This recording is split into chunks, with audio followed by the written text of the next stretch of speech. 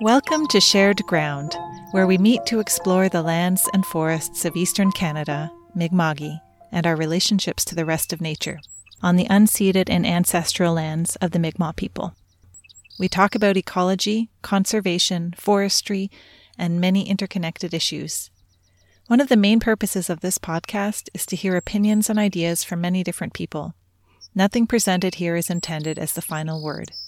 Each perspective will hopefully lead to a better understanding of a bigger picture. I am Amanda Bostland, and I am in search of ideas, practices, and attitudes that offer mutual benefit for humans and all species for whom these lands are home. Anita and Sam, I'm glad to have a chance to talk to you. I know you're playing tonight at 9 o'clock at the SOOFstock Festival. Yes. Yeah, I'm just curious why you're here and why you're excited about this festival or these issues. Of course. Yeah, of course. So I'm Sam Boer. And my name is Anita Cazzola.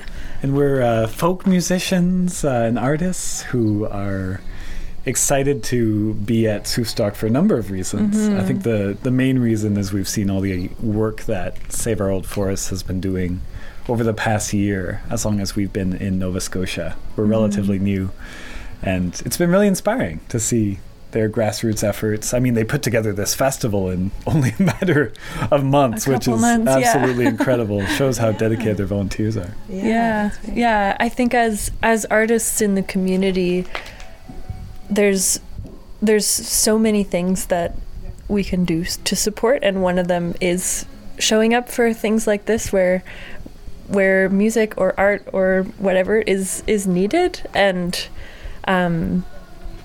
I think a lot about everyone's roles in climate activism, and I feel like everyone has a specific role that they can play. Not everyone can be the loud protester. There has to be so many different roles to fill, and tonight we're filling the role of softening and inspiring people, which is just as important as all the other stuff. And it's really lovely to be able to gather with people doing all kinds of different work in the community, and do our part and learn about other things that we can also do to continue support.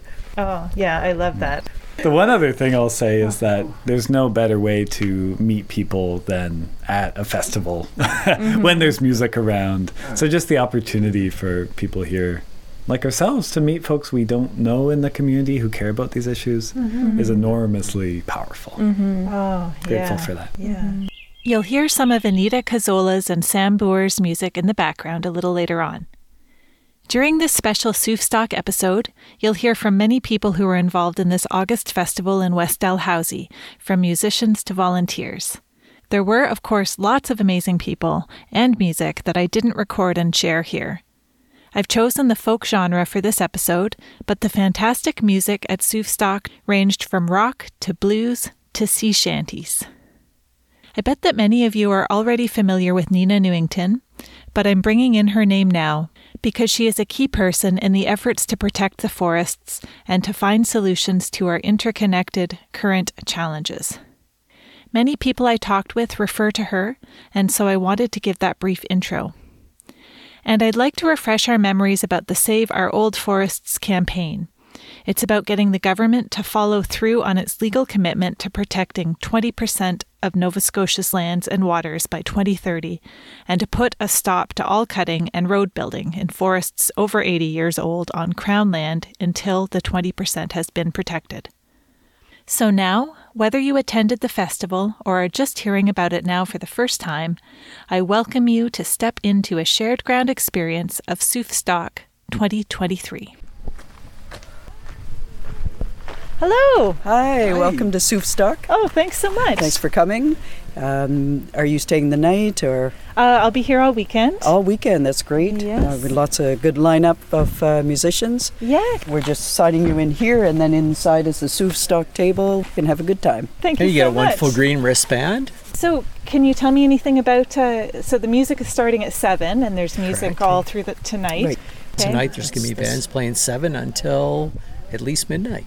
Seems like a great lineup of all sorts of bands and got a lot of good music. There's a lot. There's everything. Oh. Yeah. Yeah. So there's And going it's to be a beautiful some good setting. It's out in the country. It's just very relaxing out here. I just came in from, I guess the direction probably people coming from the city or from the South Shore would be coming. South Shore, yeah. You're driving along a dirt road for quite a while Yeah, and you don't see any yeah. houses or anything, and then suddenly this community hall appears. And we have our Yeah, tents pitched, a bunch of us. We're going to stay. We're going to brave the weather. Tonight shouldn't be too bad. Tomorrow could be questionable. Yeah, so they're But- expecting 40 to 50 millimeters I saw last. Yeah. So Well, it's quite amazing that everyone was just able to manage to It seems- switch around and Yeah, host this and we in the moved rainstorm. inside, yes. Yeah.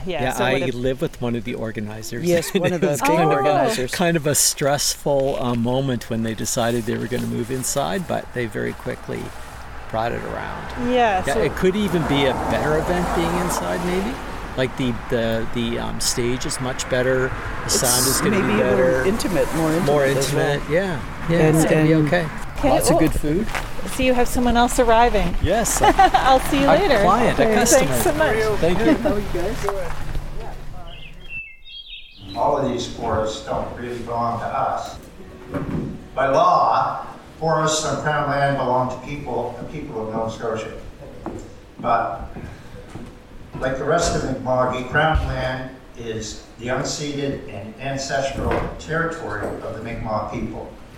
In Mi'kmaq culture, forests and trees are seen not as resources to be owned, but as relations.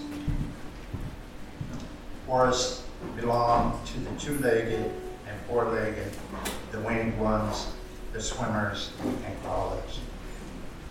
My name's Lawrence Powell. My connection with all this is that I've written news stories about environmental issues.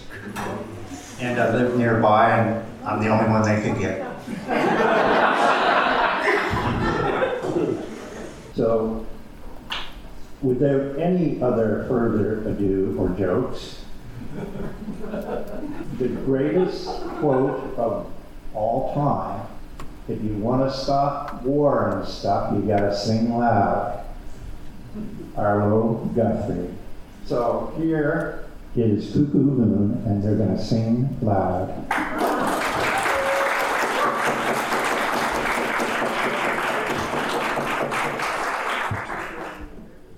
Thanks, Larry. Gonna run the rapids and shoot the falls and cross the river beyond the call. Fall into your arms again. Where are you now? Where are you now? Gonna call on my neighbors, gonna call on my friends, do a 24-hour watch, and then I'm going to perform a little radio magic here, so we can continue to hear Cuckoo Moon in the background while I speak with one of the musicians from the band. Well, my name is Kate McGinnis Adams, and I live on the North Mountain near the community of Harbourville, but inland from that. And so we live in a place that is completely surrounded by forests and hundreds of acres of forest. And we are protecting a 250-acre clear cut, recovering clear cut from glyphosate spray, because this property was cut in 2018, so it has a lot of recovering hardwoods on it that obviously are going to be killed by this glyphosate spray. But we're really hoping that with this year of protecting it, we will keep it from being sprayed, and then the trees are going to be too big to be effectively sprayed with glyphosate. This is our hope. Every year we have a hope of how it's all going to unfold, and of course every year we hope that we can just stop the spray. I mean, we're not just interested in, not in my backyard, but this is one piece of the forest on the North Mountain that we can protect. And we basically in camp, we have had this will be a third year of having wonderful camaraderie with the community. People are very engaged and involved and really invested in not wanting that, the glyphosate spray to happen. We're not against forestry. We have a community of ecologically thoughtful people who manage forests in a way that they believe is the best and most ecological manner, and have been celebrated, provincially actually, for the woodlots. To me, the idea of killing this and recovering forest with the incredible ecosystem that has built back after the clear cut, it breaks my heart. It really does. I mean, I look over there every day. I look over and I see it, and I think, how can we do this and feel okay about it? We can't. And it is something that is just incredibly important to me and to my community.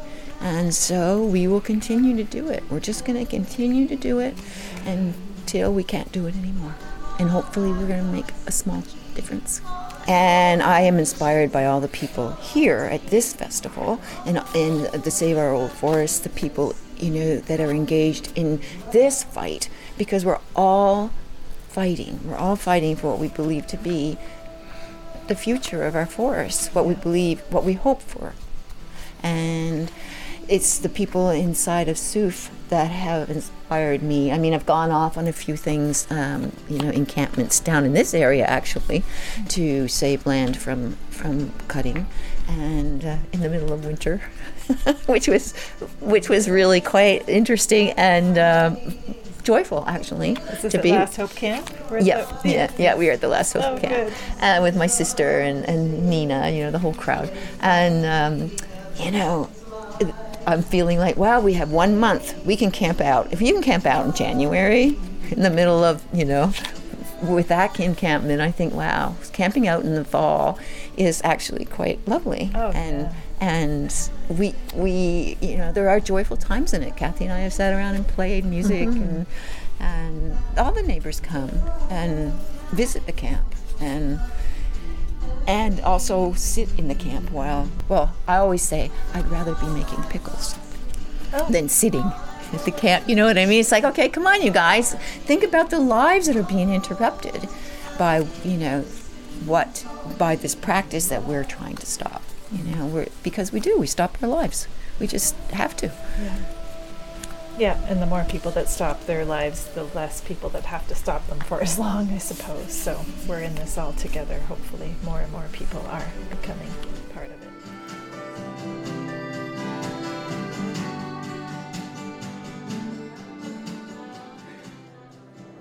So let's hear it for Anita and Sam.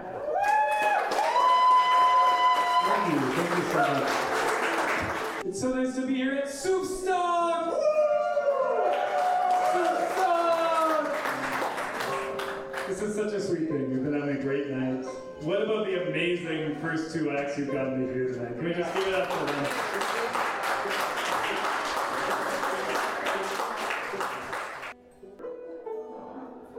All right, now I'm here with Jane, and she's one of the volunteers here this weekend. And Jane, I'm just curious if you could tell us a bit about why you've come, or why this is important to you. Well, I grew up being taught to leave no footprint. We've came from a family of farmers and campers and forest protectors. And I'm alarmed at the state of the world, the state of the province with regards to forestry, and got involved with a few of the good souls here with regards to the no spray, and support that, and definitely interested in saving whatever is left of the old growth forest in Nova Scotia, and just trying to be proactive about the state of the climate instead of being overwhelmed by the state of things. So here I am, listening to some music. Are you having a fun time? I'm having a great time. My name is Amanda Suteri, and I'm an artist based in Hampton, Nova Scotia. And she's here with a vendor's booth. And can you tell us, Amanda, a little bit about what you're selling today, or what you're providing? Yes, I sell my fine art prints and cards, and I have a few other products like bags and journals of my work printed on it. And I also am doing live portraits today by donation to SOOF.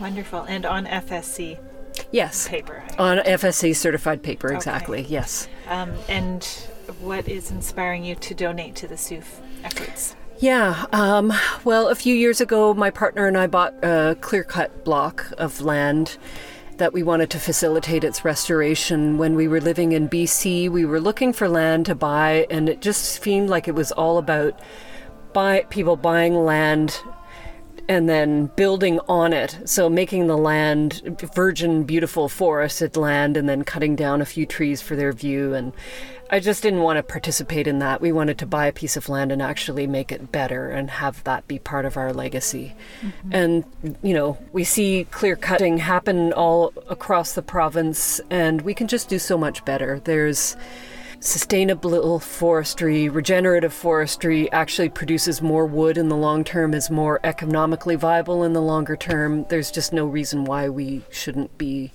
rethinking how we are doing forestry in the province and in the world. Mm-hmm. Yeah, I agree. And that's an inspiring model to try to help restore the land instead of further degrade land, and hopefully more people are considering that. Yeah.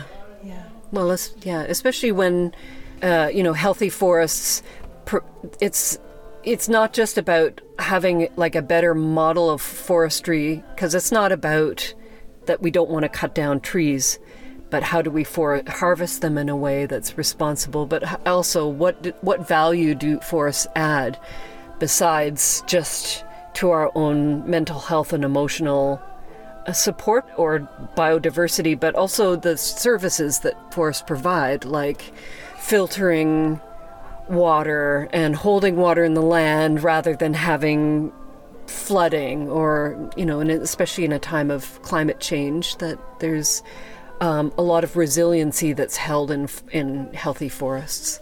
With ecological accounting, they call it like nature's utilities.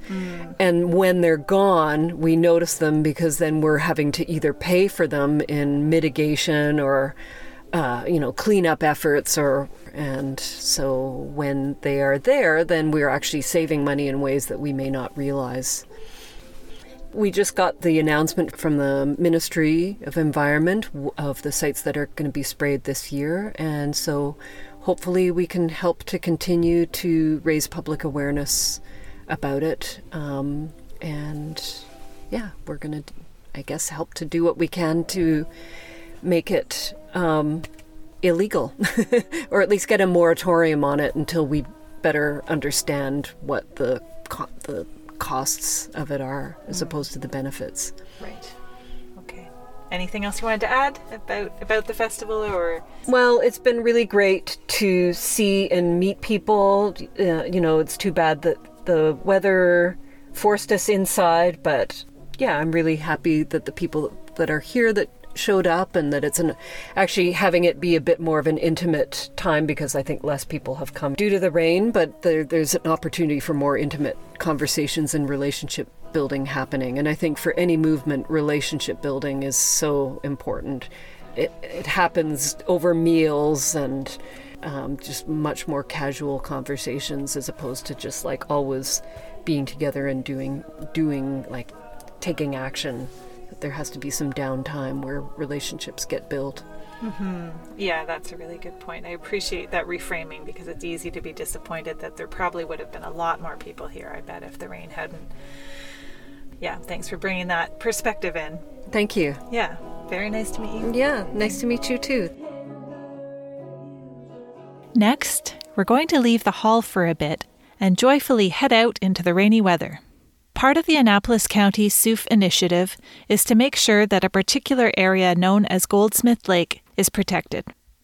This is an area that is rich in biodiversity, with 2 patches of old-growth forest. Since the documentation of 16 species at risk occurrences by citizen scientists, DNRR has placed a hold on their harvest plans, and the SOOF folks want that area protected permanently. On this second day of SOOFstock, there was a group walk arranged to visit this area with Donna Crossland and Bob Bancroft. I'll share just a short compilation of the audio from that adventure, as the rain is quite loud. And though the rain was certainly heavy, it was really neat to experience the shelter that the older forest offered us. the wildlife need this for protection. So I thought I'd do a first stop at a species that is in danger of disappearing from the province. One of my favorite deciduous trees. Most of you know what it is, I'm sure. It's beech. Yeah, it's beech. Yeah. So it's one of the Acadian forest or Wabanagi Acadian forest species that's long-lived. It has the most nutritious, delicious, oiliest nuts in the forest. There's a lot to say about this tree. It is another birch, and of course we do know it escaped a cut or two. It's not perfect. There's a gentleman who's a hardwood expert, and he'll tell you how to grow perfect hardwoods, and that's what he thinks the industry wants, and that's all he's interested in. And the fact that it's not a perfect tree means it's got opportunities for wildlife. Like classically, that is a porcupine hill, as one of you said. And of course, it's got a massive root system. But when something breaks off in the top, there's holes, and the rock can be inside. But then animals like the woodpeckers do a really good job of getting in there to mine out the insects that are able to take advantage of the rotten wood. And you wind up with flying squirrels that inhabit something like this, and then out in the nighttime. And flying squirrels are a good example of a species that they eat the fungi that's all around here. When there's a fungus among us, there are usually flying squirrels too. I find this out by finding tails. What happens is the owls go after the flying squirrel, but the flying squirrels actually wind up eating the fungi and then gliding here and there throughout the forest, and they spread the fungi. And if you've read any of the books that have come out recently, there's been an awful lot of work done out west. Oh, see that? That was close. Right here. Yeah. Yeah. And just over a bird at his head. Right through. Yeah. Just above your head. It's like a kamikaze. Yeah. Inches. Well, this is their habitat, and we're invading. Yes. Anyway, they spread the fungi. The squirrels eat the mushrooms, and they spread the fungi throughout the forest. And Suzanne Simard is the one who came up with in the BC, and it works elsewhere, that there's a whole connection here underground with roots of different species, even trees helping each other, and the fungi are essential to. They actually do an exchange of sugars.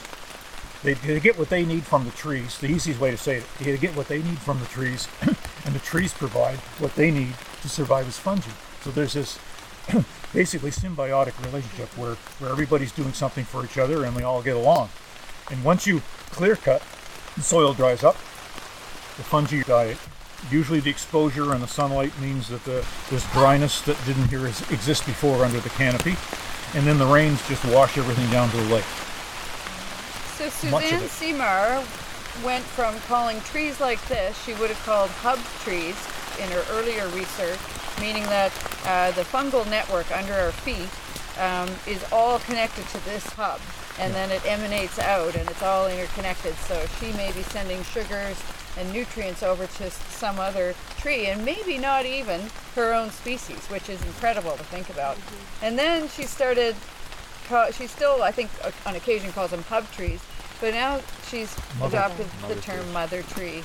And I think it's of such comfort when you come into the forest and you think of these being our elders or our mothers. This tree is probably 180 to maybe 350 years old. Who's to say? Because Nina and I were just out in part of this proposed Goldsmith Lake wilderness area just last week, and I had quite a few tense moments trying to age a yellow birch and couldn't get the increment bore back out because they tend to have heart rot in the middle. And even with the heart rot though, a tree can live for a couple hundred years, or the only living part of this tree other than the foliage is the cambial layer, which is just under the bark, and that's the layer that keeps dividing and making bark and making heartwood. But the heartwood's essentially, it's dead cellulose material, and of course we're grateful for what it builds, these incredible trees, built out of what? This tree is built out of excess greenhouse gas, carbon dioxide in the atmosphere. The leaves do the magic. They split the carbon out of carbon dioxide. They take the carbon molecule and they incorporate it into the tissue of the tree. That's amazing. And so, this is how we mitigate climate change, by keeping forests like this intact and operating and photosynthesizing. They're the vacuums.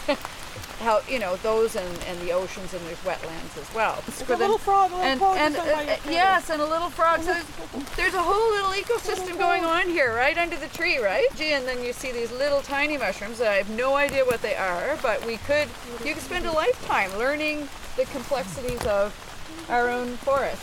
The other thing I notice often with old growth, a truly old tree, is that it feels like you got to have a step ladder to get up to them. Like it feels like you're on the stairway to heaven.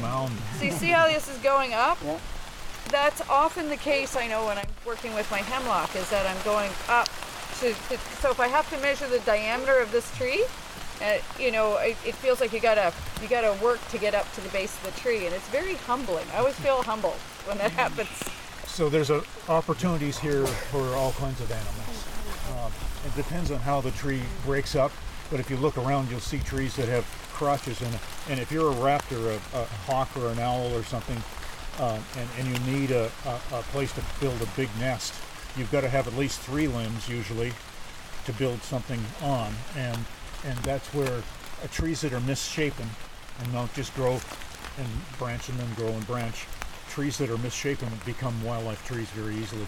So I wound up helping to write manuals where they call them wolf trees, ones that start all over the place. And I would write in the manual, sage your wolf trees, because basically they make great wildlife trees. And the foresters are writing in another section, cut down the wolf trees because they take up too much space. Oh.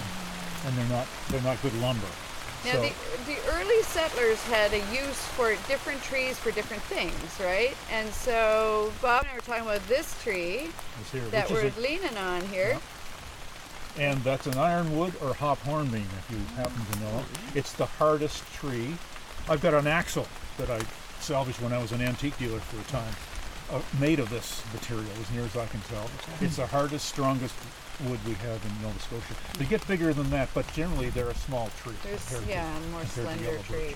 But if you were hewers of wood, which many of our ancestors were, and you had to cut down your trees with axe or a cross saw, you drew straws on this one because that's hard to cut. It's a dense wood. Bob and Donna shared many interesting things, and it was actually just so fun to be out in the pouring rain with a bunch of adults, immersed in a sense of wonder and curiosity. I've experienced this fairly often working with groups of kids, but I've never had that experience with adults in the absence of children. We don't usually go out together in the rain, but I think we should. Now back to the West Dalhousie Community Hall.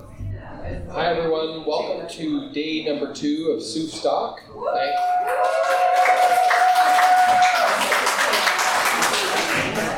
I'm Carmen Kerr, I'm your MLA, and I was asked to help MC a little bit this afternoon. I'm happy to be here. I'm soaked. We went on a walk just now. So my name is Carmen Kerr, I'm the MLA for Annapolis, and I'm here at SOOFstock. The reason I'm here is, we've got a great collection of community leaders that are pushing a great cause. There's a campaign that started in March. It's continuing on throughout this month and beyond of protecting our forests, our old growth forests, especially beyond 80 years old. Yeah. And can you tell us about what your colleagues in government think about this? Is there support beyond you, would you say? Hard to say. I mean, I always am careful to tell another person's story. I can't say what everyone thinks, but there's certainly my job as the natural resources critic would be to highlight how important it is to protect these forests.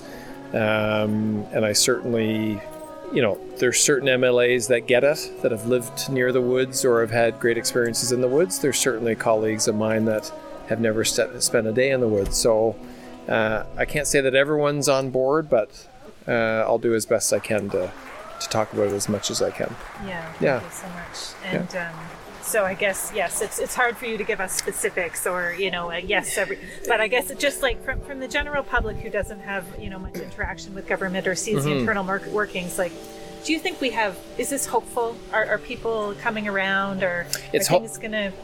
Yeah, so it's hopeful with me. I'm bought in. We've got a government, and I think you just heard me say on stage, they've made a commitment, and a legal commitment to protecting 20% of our land mass by 2030. And they've also recently, in the last few days, come up with suggested that there's a protected areas strategy that they're now inviting the public to comment on. I would say an area like this fits in perfectly. So I don't see what the debate would be. And I think as you see government rise to that and do what they say they're going to do, you'll see more members and more MLAs buy into that.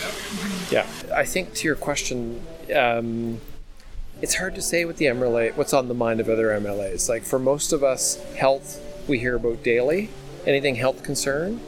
Here, I would hear their concerns about forestry and the environment daily, almost as much as I've heard about health, but I don't know if the other MLAs are hearing the same. Right. So that's a reminder to all of us to write our MLAs with our concerns about forest hugely important. issues. Like at least my practice has been, and people, will sometimes come in the office and apologize for whatever they're coming to. I need people to come in and give me the real deal on whatever they're dealing with. So if I get that intel directly from people on the ground, whether it's old growth forest or health or education, there's nothing better than hearing from people you represent, this is what we're dealing with. So that would be the push for this campaign is get as many MLAs, especially on government side, who are making the decisions on all this policy. And the more of the voting public that is in touch with their MLA, the better. The better for any cause, but certainly with this as well. So, yeah. I'm Janet. I'm David. And together we're the Strange Valentines, and we play a lot of our own music that is got a lot of sort of climate themed and protest sort of things, and we also play some really old stuff from like 1700s sort of old. So that's sort of the two things we do. We tend to have a lot of anxiety about the way the world is going, the climate, the destruction of the natural environment, and somehow we made friends with these forest protectors, and I'm so glad we did, because I love what they're doing and we're really excited about what they're doing, and we're really happy to support them with some music. Well, we made friends with them, I think, because we wrote a song called Small Tree, which is about right up about what we're talking about here, the destruction of the forests. And we did that. We did a video for that in the middle of a clear cut with a drone that sort of zoomed up, and you see the destruction before your eyes increasing. And I think they liked that and saw we had a drone, and they were doing a protest out near Brookfield in the middle of nowhere down a logging track. And they asked us to come and shoot what they were doing. Oh. So we went out and did that, and we also played Small Tree for them and supported them that way, and which they appreciated, I think, and we really enjoyed doing that and being part of it.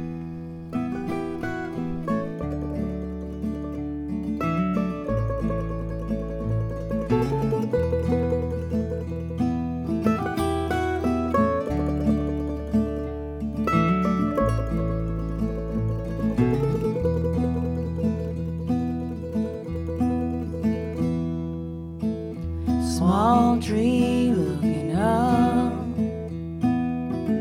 to where the parents once stood. Tall shadows once cast, they disappeared so fast. To the moose and white-tailed deer, to you we did feel very sorry. Safe shelters are in ruins. We extracted our quarry. All the time in the forest, whispering between the branches. All the time went unnoticed. The answer is for mankind.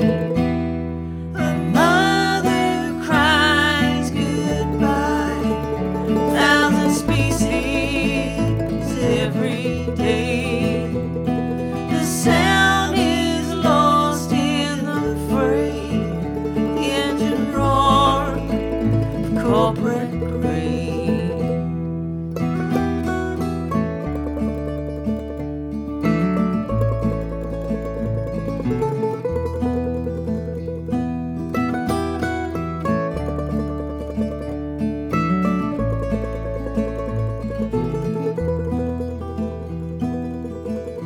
There were some who held hands. They camped in the wood in peaceful trees. They bravely once stood. I was a child when he said he spoke for the trees. Then we all watched in horror. We sang to our knees. All the time in the forest, whispered in between the branches. All the time went unnoticed. The answers for mankind. A mother cries goodbye.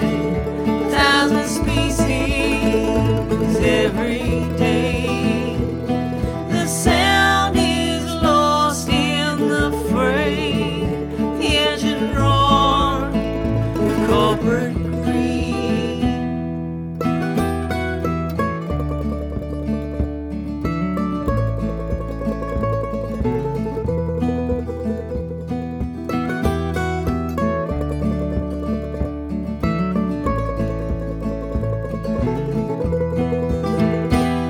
What's gone is gone. Money spent is spent. Desert wasteland land for generations next. Big wheels keep on turning. Beds left burning. Dust bowls and small. Bottom lines are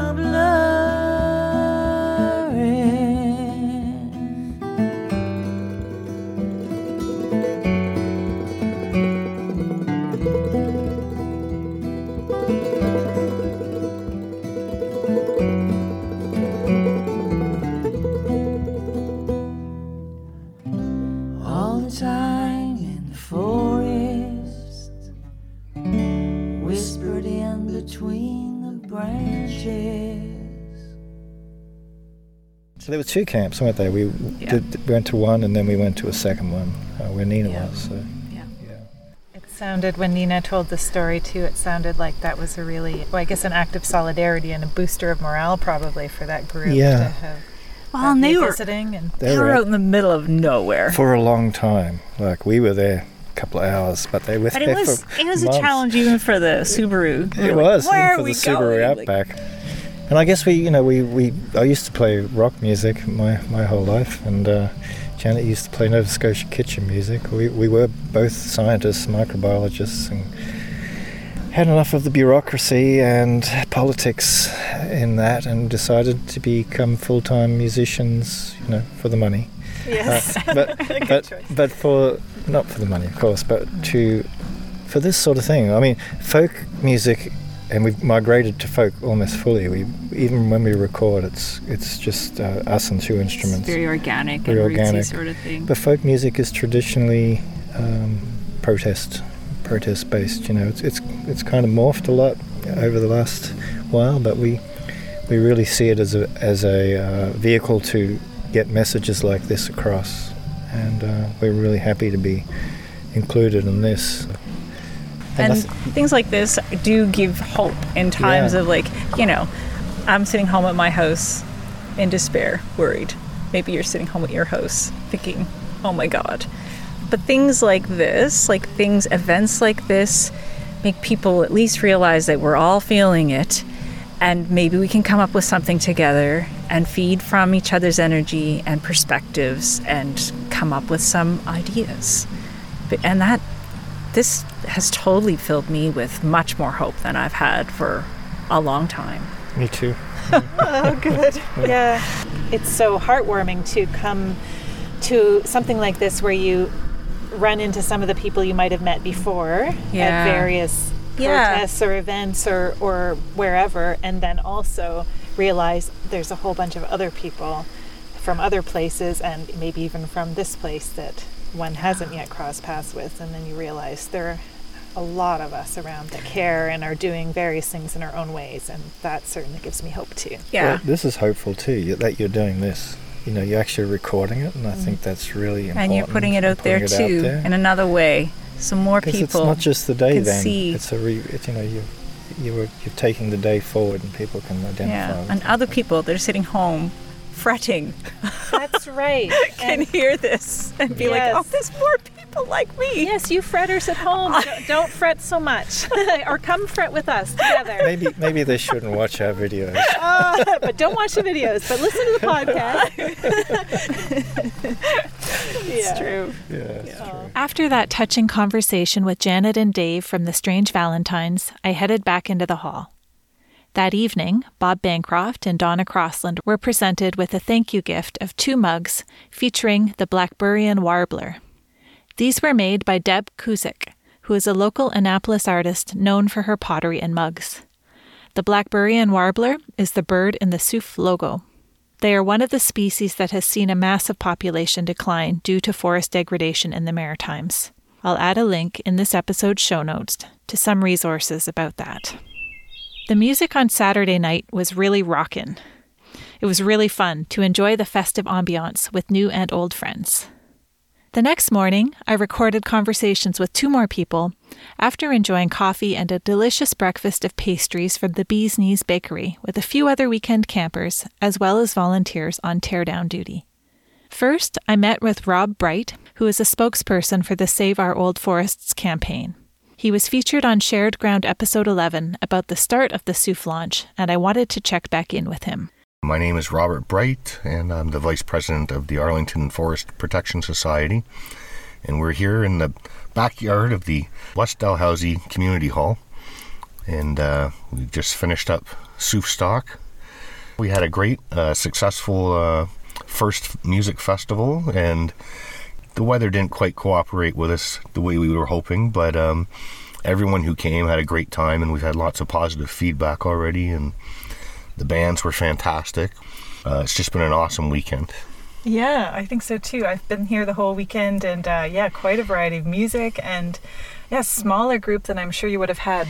The fact that we had kind of torrential rains, another rain warning, and just lots of rain, and so it was kind of amazing that people did come out, but I felt bad for the campers. I mean, it must have been kind of soggy back here. It was soggy back here, but I think we managed just fine. The last time we spoke, Rob, was in the springtime, so several months ago now, and at that point I came up for the Save Our Old Forest launch for Annapolis County. Yes. And and your group seems to have done amazing things since then, and maybe you could give us a quick update as to what has happened between the springtime and now.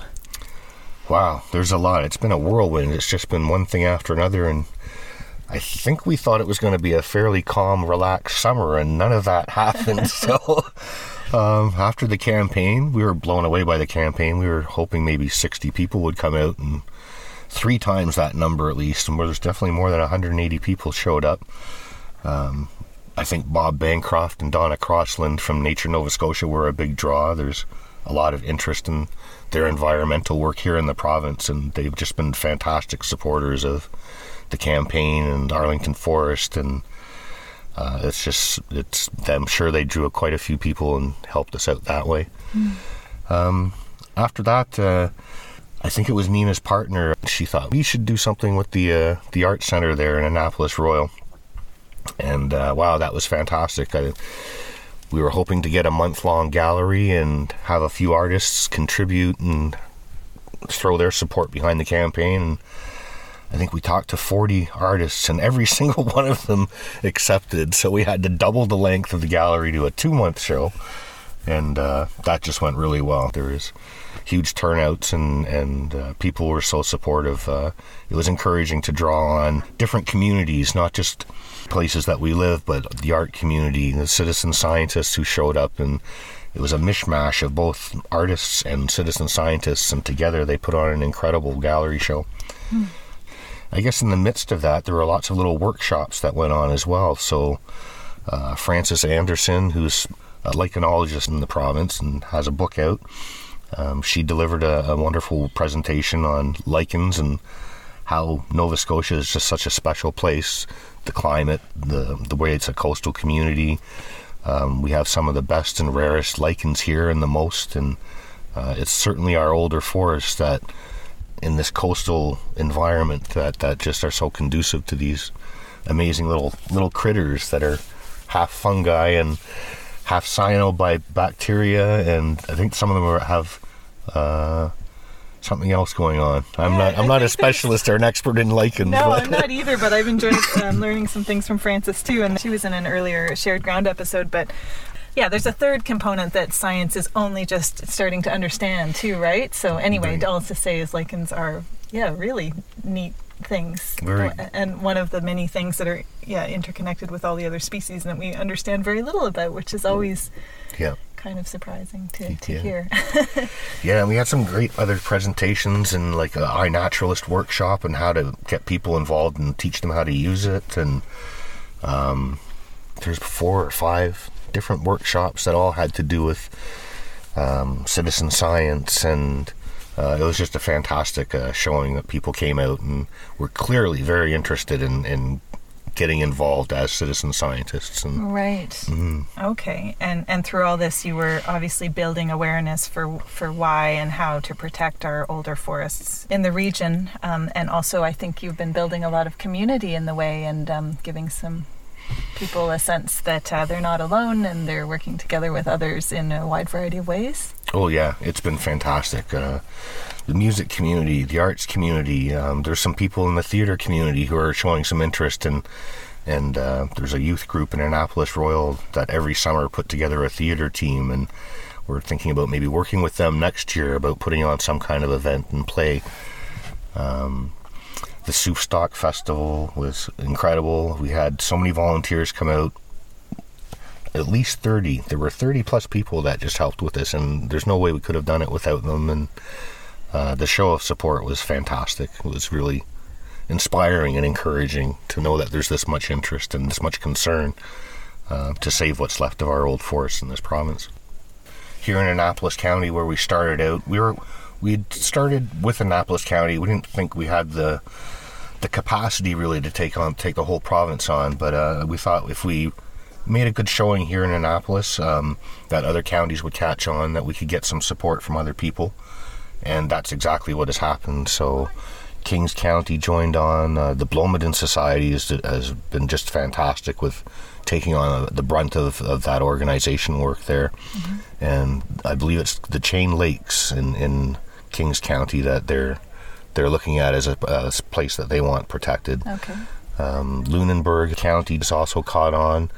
One of our first, for the Arlington Forest Protection Society, after we started the Citizen Science McMaughy group, George Barani near Bridgewater was very concerned, as were all of us, with what was going on around Lake Menankeak. The Atlantic whitefish is an endangered species here, and the only place in the world that they're known to exist right now.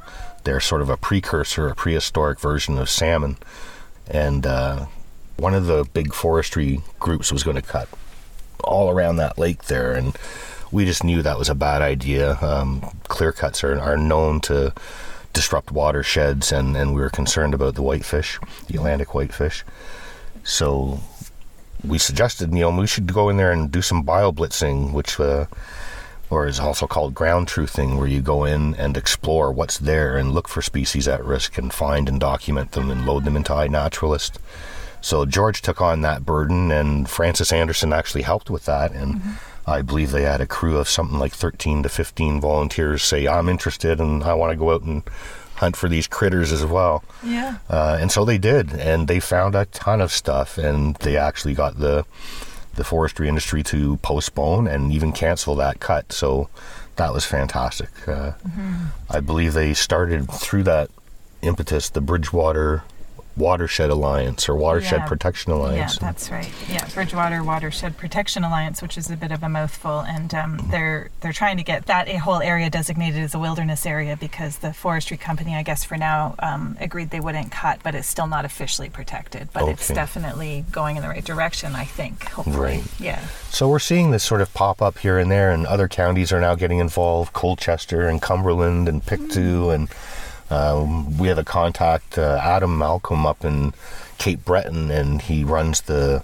Nova Scotia Species at Risk Facebook group, and he's just been doing some outstanding work up there about bio-blitzing and checking out things and informing people and letting them know what clear cutting and what forestry is doing to much of our environment here and the last of our mature forests. And we need to step up our game, and we certainly need to protect what's left here, given that in 1958, DNRR, the Department of Natural Resources and Renewables, their own numbers say that we only had 25% of our old mature forests over 80 back then. And then by 2003, that number had dropped to 1.5%, they reported. So here we are 20 years later, it's got to be less than 1.5% left now. So we really need to put a hold on any logging and road building in forests that are over 80 years old, if we're going to have anything left to save at all. Do you have any idea of how many people have already signed that petition for Annapolis County? Oh, wow. Or a rough number anyway, because you must be about to table that in the Parliament sometime soon, are you? We're very close. I'm thinking we're putting a cutoff date at September 15th, because that's around the time the legislature is going to sit again, and that's when Carmen Kerr, our MLA here in Annapolis County, is going to present the petition. And I'm thinking, I don't have the exact numbers, but I'm pretty sure it's around 1,500 or over 1,500 signatures so far. And we're just going to keep going. And although we're going to have a reading of the petition, I think we're going to continue collecting more signatures because, frankly, we think DNRR and most of the governments who have been in power, all three that have been in power in the last couple of decades, have more or less kowtowed to the forestry industry in this province and are not really doing their job when it comes to protecting things that need protection and regulating forestry in a proper way. It doesn't sound like or seem like they're actually making much progress and taking this seriously. It sounds just like another empty promise. Although Carmen has been spectacular. Yes, I just met him and had actually got a little interview with him yesterday too. What a fantastic ally. I'm just going to make a note to whoever's listening that if you can hear that metal clanking noise in the background, it's part of the volunteer crew. They're I don't know what that's actually happening, but they're putting a bunch of what's going on over there. Those were garbage bins that were donated or lent to us by the exhibition in Lawrencetown. Oh. And we were worried about what we were going to do if how many people showed up and we didn't have enough garbage containers and how we were going to keep the place clean. So they kindly offered to lend us their garbage cans, and wow. that's Greg. From the beginning, the campaign launch, he and Crystal were just Johnny and Jane on the spot, and anything that needed doing, just right on it. And it was so good. They've both been so helpful and so supportive, and just jumped right on board with us when they saw what we were doing. Crystal she kindly came on as our volunteer coordinator to help run the SOOFstock volunteer team, and has done just a fantastic job. So you mentioned some of the protected areas that are being proposed by citizen groups as part of the SOOF in other places, but I know here you're trying to protect the Goldsmith Lake area, and we went on a beautiful rainy walk yesterday. We'd gone in there to do some bio-blitzing because we knew there was plans to go in and harvest a huge chunk of it. I think it's over 450 acres. And as we were walking on this old logging road, and most of it was grown over, we came to this sort of spot where you could see through the trees this huge opening that clearly shouldn't have been there. And so we went and investigated that, the crew of our citizen scientists who were out that day. And we found this incredibly alarming disturbing, depressing new logging road that they'd put in. You know, it was 2 kilometers long, it was 100 feet wide, and it was just, I can't remember how many hectares that represented. I think it was 6 or 8 hectares in total.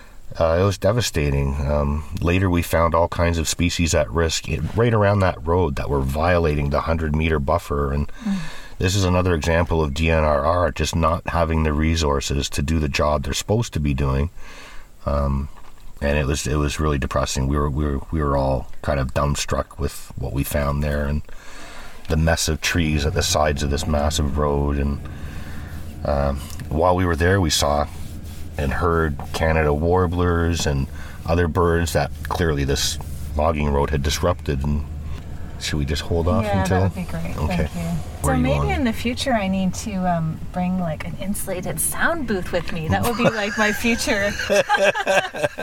That'll take a little fundraising. Yeah, exactly.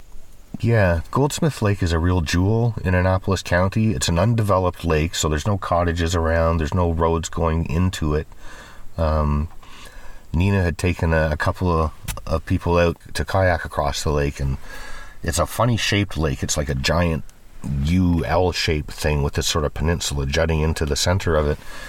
And she found this peninsula full of these amazing old trees, and it would just be devastating to see anything cut around that lake that's going to disrupt the continuity of the forest there. There's so little old and mature forests left in Nova Scotia, and the continuity's been just disrupted phenomenally in terms of having any wildlife corridors so animals could move around comfortably in their own habitat.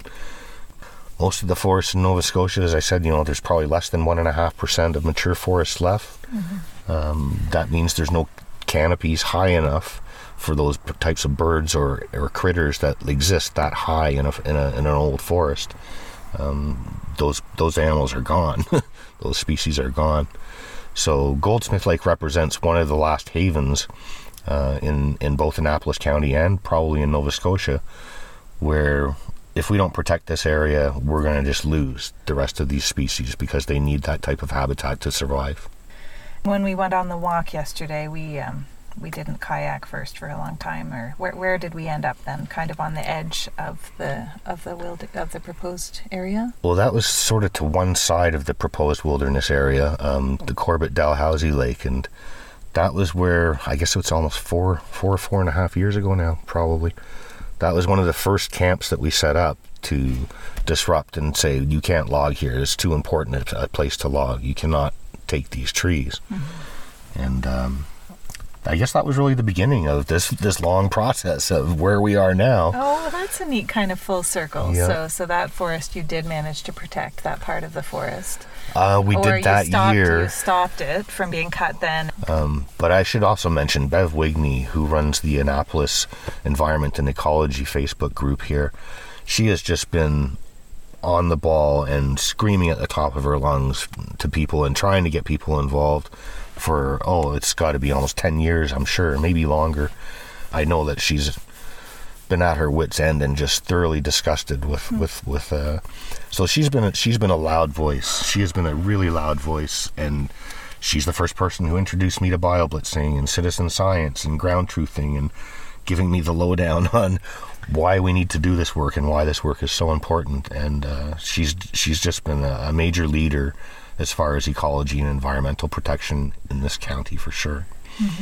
So she gave us a forest walk at Corbett-Dalhousie, her and Randy Fredericks, her partner in bioblitzing, and both of them were just so knowledgeable. Randy had this background in mapping and GIS specialist, and Bev is just an incredible environmentalist in ecology with decades of experience, and her photographs have been published in wildlife magazines all over the place. And so it was awesome to have someone with her expertise and knowledge explain it to us and give us the lowdown of what's going on here and what needs to stop and how important it really is. Right. I know when I've talked to you, Rob, you have a real interest in two-eyed seeing and Indigenous knowledge and trying to spread respect for the land that we're on and also the people whose land this is. And I'm wondering what kind of Mi'kmaq involvement you've had in this initiative or these events, or what you hope for in the future? Yeah, well, Darlene Gilbert, one of the Mi'kmaq grandmothers, who is well known and very active in the area, in this province in general, and part of Treaty Truck House and some other very important initiatives dealing with Alton Gas and other industries, I guess would be industry players. She gave the land acknowledgement and gave a little talk at the Save Our Old Forest campaign launch, and she confronted us right away. Said, where are the knowledge keepers that need to be here? And she made a very good point, and she didn't mince words. She confronted us, and we needed to hear it. But the other side of the coin was that we have been trying really hard to connect with Indigenous people, and part of it, a lot of it, is our own ignorance. We don't know what we don't know, and a lot of what we don't know about Indigenous people is the struggles that they've been through generationally for the last maybe 400 years. So the distrust is there, and we deserve to be distrusted, and the anger is there, and they have every right to be angry, and we deserve that anger. We have done nothing to earn their respect or friendship. We've done so little to live up to our peace and friendship treaty agreements. As far as the peace and friendship part, we've blown it, and they have every right to be distrustful and angry with the situation and the generations of trauma that we've caused. And let's face it, as settlers, we've colonialized this place and we've caused so much damage. And if we're not even willing to acknowledge that, how do we expect to start any kind of reparations, any kind of reconciliation or repairing that relationship? So I think as settlers, we need to acknowledge the harms done and why it's a difficult road to get back to being on good terms and living up to those treaty obligations. Another woman came to the Last Hope camp that we had set up a couple of years back, and she was running a course on settler education, because it's not the Indigenous people's responsibility to teach us how to follow our own treaties.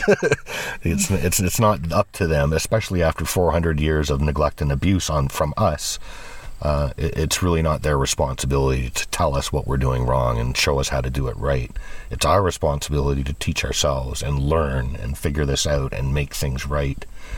But we're trying, and we're sort of stumbling and bumbling along, and we need Indigenous people to be partners. We need Indigenous people to work with us, and we need to be working with them and forging those relationships, making them happen. Is not going to be easy. It's not easy now. It's not going to be easy in the future, but somehow we have to take those steps and make them work, and that's the direction we need to go into mending our relationship. Our relationship with Indigenous people in this country, in this province, is broken, and it needs to be repaired, and I don't know how to do it. And I want to do it so badly, and it has to happen somehow. Mm-hmm. Thank you.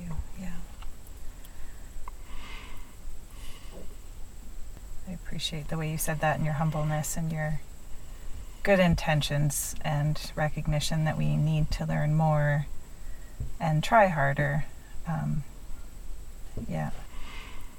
Well, maybe we will wrap up for today. I know you're exhausted, and I hope you folks can all get some rest after all the amazing efforts you've put in and achievements you've made too, as far as awareness and helping people feel connected and hopeful, and giving them like a bit of a path on what they can do to contribute, and being open to all sorts of ways people can contribute. I know it's been an inspiration to lots of people that care, and I think really everybody cares about these things. So it's just a matter of more and more people hearing about it and finding out how they might be involved in a smaller, big way, however people want to come in, right? Well, thank you very much for all the attention and helping us raise awareness with this campaign. And we have till 2030, so this SOOFstock is going to be the first, and we'll be here for the next 7 years to hold these this government to account and make sure that they follow through on what they promised and put in legal and legislated and saying this is what we committed ourselves to. And there could be at least another 7 SOOFstocks as far as we know, and we're definitely planning ahead for next year. And this year was a great first initial foray into that, the music community, and the support that we've seen from all the musicians that were involved has just been spectacular. So stay tuned to SOOFstock 2 in 2024, and hopefully we'll get a lot more people out next year and just continue raising the awareness that's needed to protect these amazing places in our province. Our last interview was with Crystal Vino, the coordinator of all the SOOFstock volunteers, who Rob just mentioned. What is something that you really love about what has come from this, or the people that have come together around this cause? Well, I think for me, and this came out of conversation with Deb, is that for her, it was she could make mugs. She could create this art that was a way that she could contribute. And for me, I can help organize a festival. That's how I can contribute. So it's like everyone coming together, regardless of what your skill is, or everyone can have a piece and feel like they're doing something, because otherwise it feels it's a little, you feel helpless sometimes. Like, what can I do in this enormous situation where it feels so devastating? But I was just on my drive thinking about, this, how it's easy to feel separate from nature and separate from a way to help or a way to become involved. So I think SOOF kind of, once it gets rolling, and I feel like that's starting to happen, like there's a momentum I kind of feel that's starting with this. And I think it's because it's bringing together everyone. So regardless, from the folks in the kitchen that prepared the food to people that donated things. So it's all the little ways that you can kind of stand up and say, something has to change. And so for me, getting involved was because I have a little bit of background with, I've never been a volunteer coordinator before, that was new, but I've done festivals, smaller festivals and organizations for causes, for things that I could feel important. So I was able to say, yeah, this is it. This is where I get to do something that I can do. I can feel like I'm making a difference. Right.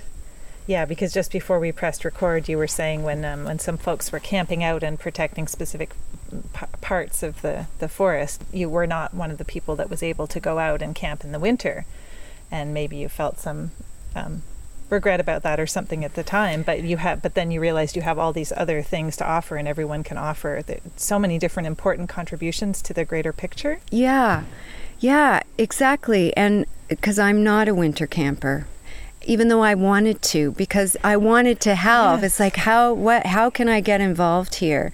And so I think SOOF allows that. It opens a door for people, the musicians that showed up to play at no cost. That was their way of contributing and donating to the festival. And so I think that just keeps trickling in. And that's what I feel like as humans, we want to do that.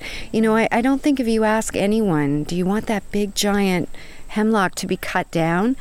They're probably going to say no. Mm-hmm. But what do I do about it? How do I make a change? How do I help? So I think that's the cool thing about SOOF. It's bringing together anything that it's art of any form together with standing up for what's right.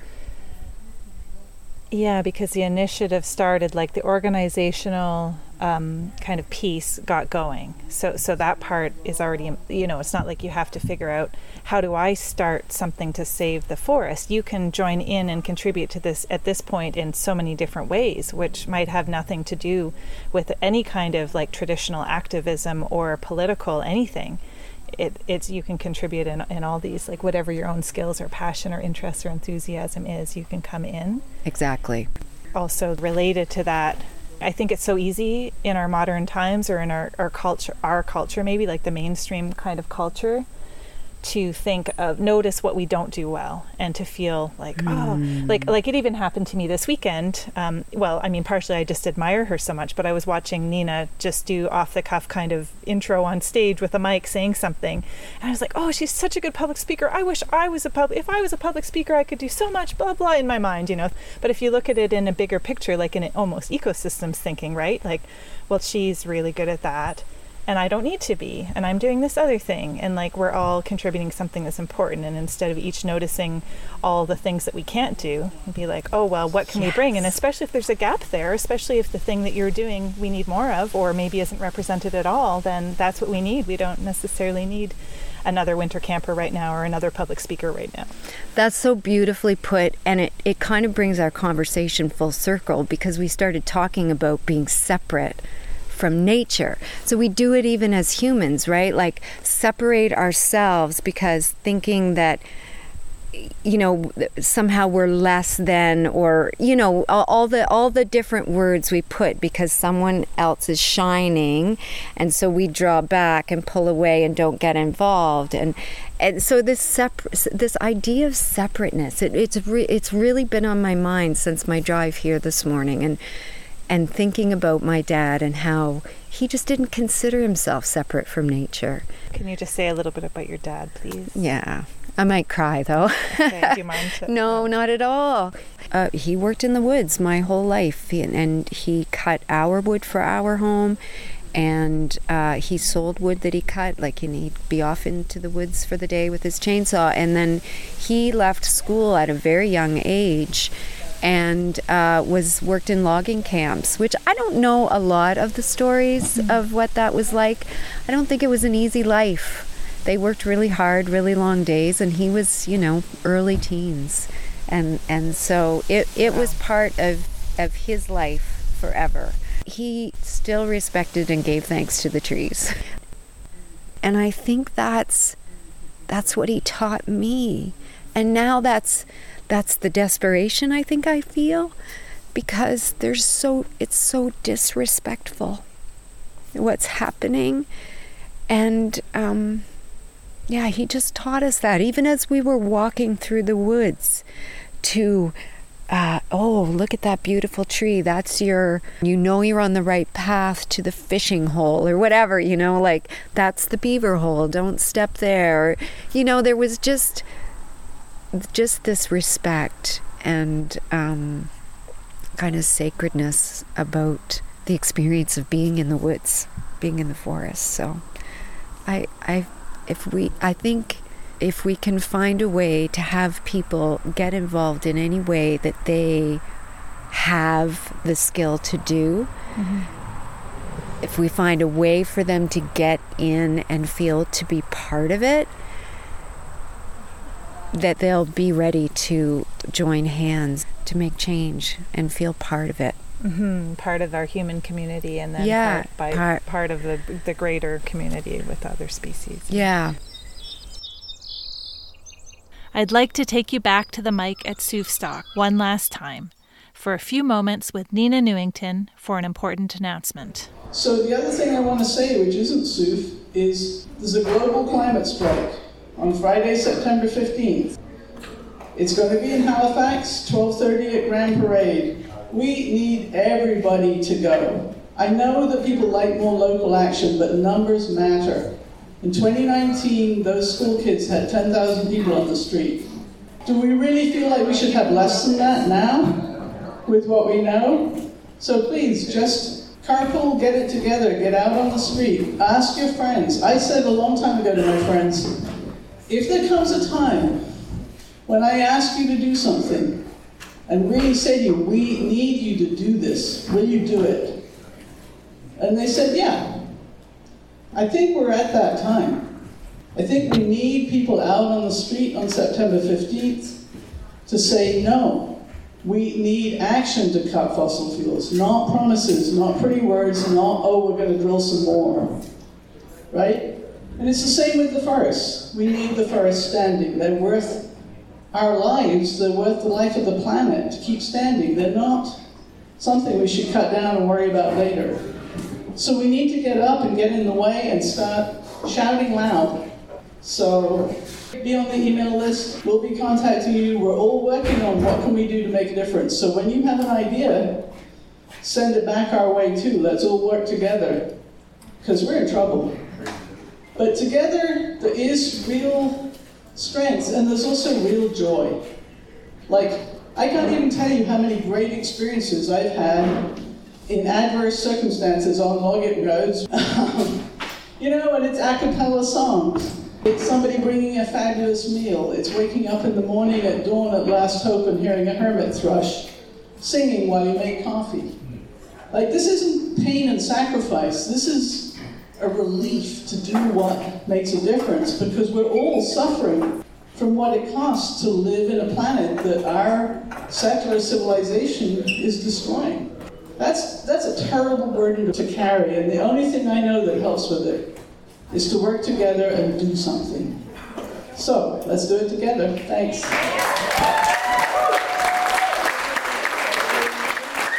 So many people are giving their care and offering their skills to our forests in various ways. During this glimpse into SOOFstock 2023, you heard from just a small number of them. Hopefully, you feel some camaraderie and inspiration as you continue to contribute what you can to all that you care about. Nina mentioned getting on the email list, and you can do that by writing SOOF@arlingtonforestprotection.ca. Several of the people you heard from in this episode have been featured in previous Shared Ground episodes, so you may like to see what's there at www.sharedground.ca. And before I give you a whole bunch more websites and details, don't forget, I'll leave these details along with other resources in the show notes, wherever you found this episode. From one of the SOOF organizers and founders of Arlington Forest Protection Society, I have a note to read on how you can help to save our old forests. Petitions. Talk to family, neighbors, friends, and coworkers and get them to sign and collect signatures. We have petitions circulating in Annapolis, Cumberland, Colchester, Pictou, Lunenburg, and Kings counties. Don't have a petition in your county? Reach out to us, SOOF@arlingtonforestprotection.ca, and we can help you get one started. Business and nonprofit logos. Let us use your business or nonprofit logo on our website as a supporter and friend of SOOF. We have 80 logos and would love to add yours to the website. There is power in numbers, and every show of support counts. Please send the logo to SOOF@arlingtonforestprotection.ca. Donations. Funds raised through donations will be used to cover expenses for the campaign, such as cost for print advertising and venue rentals. For some wonderful photos of the event, take a look at the Arlington Forest Protection Society's SOOFstock page. Together, we can save our old forests. Thank you for listening to Shared Ground. Until next time, fellow humans.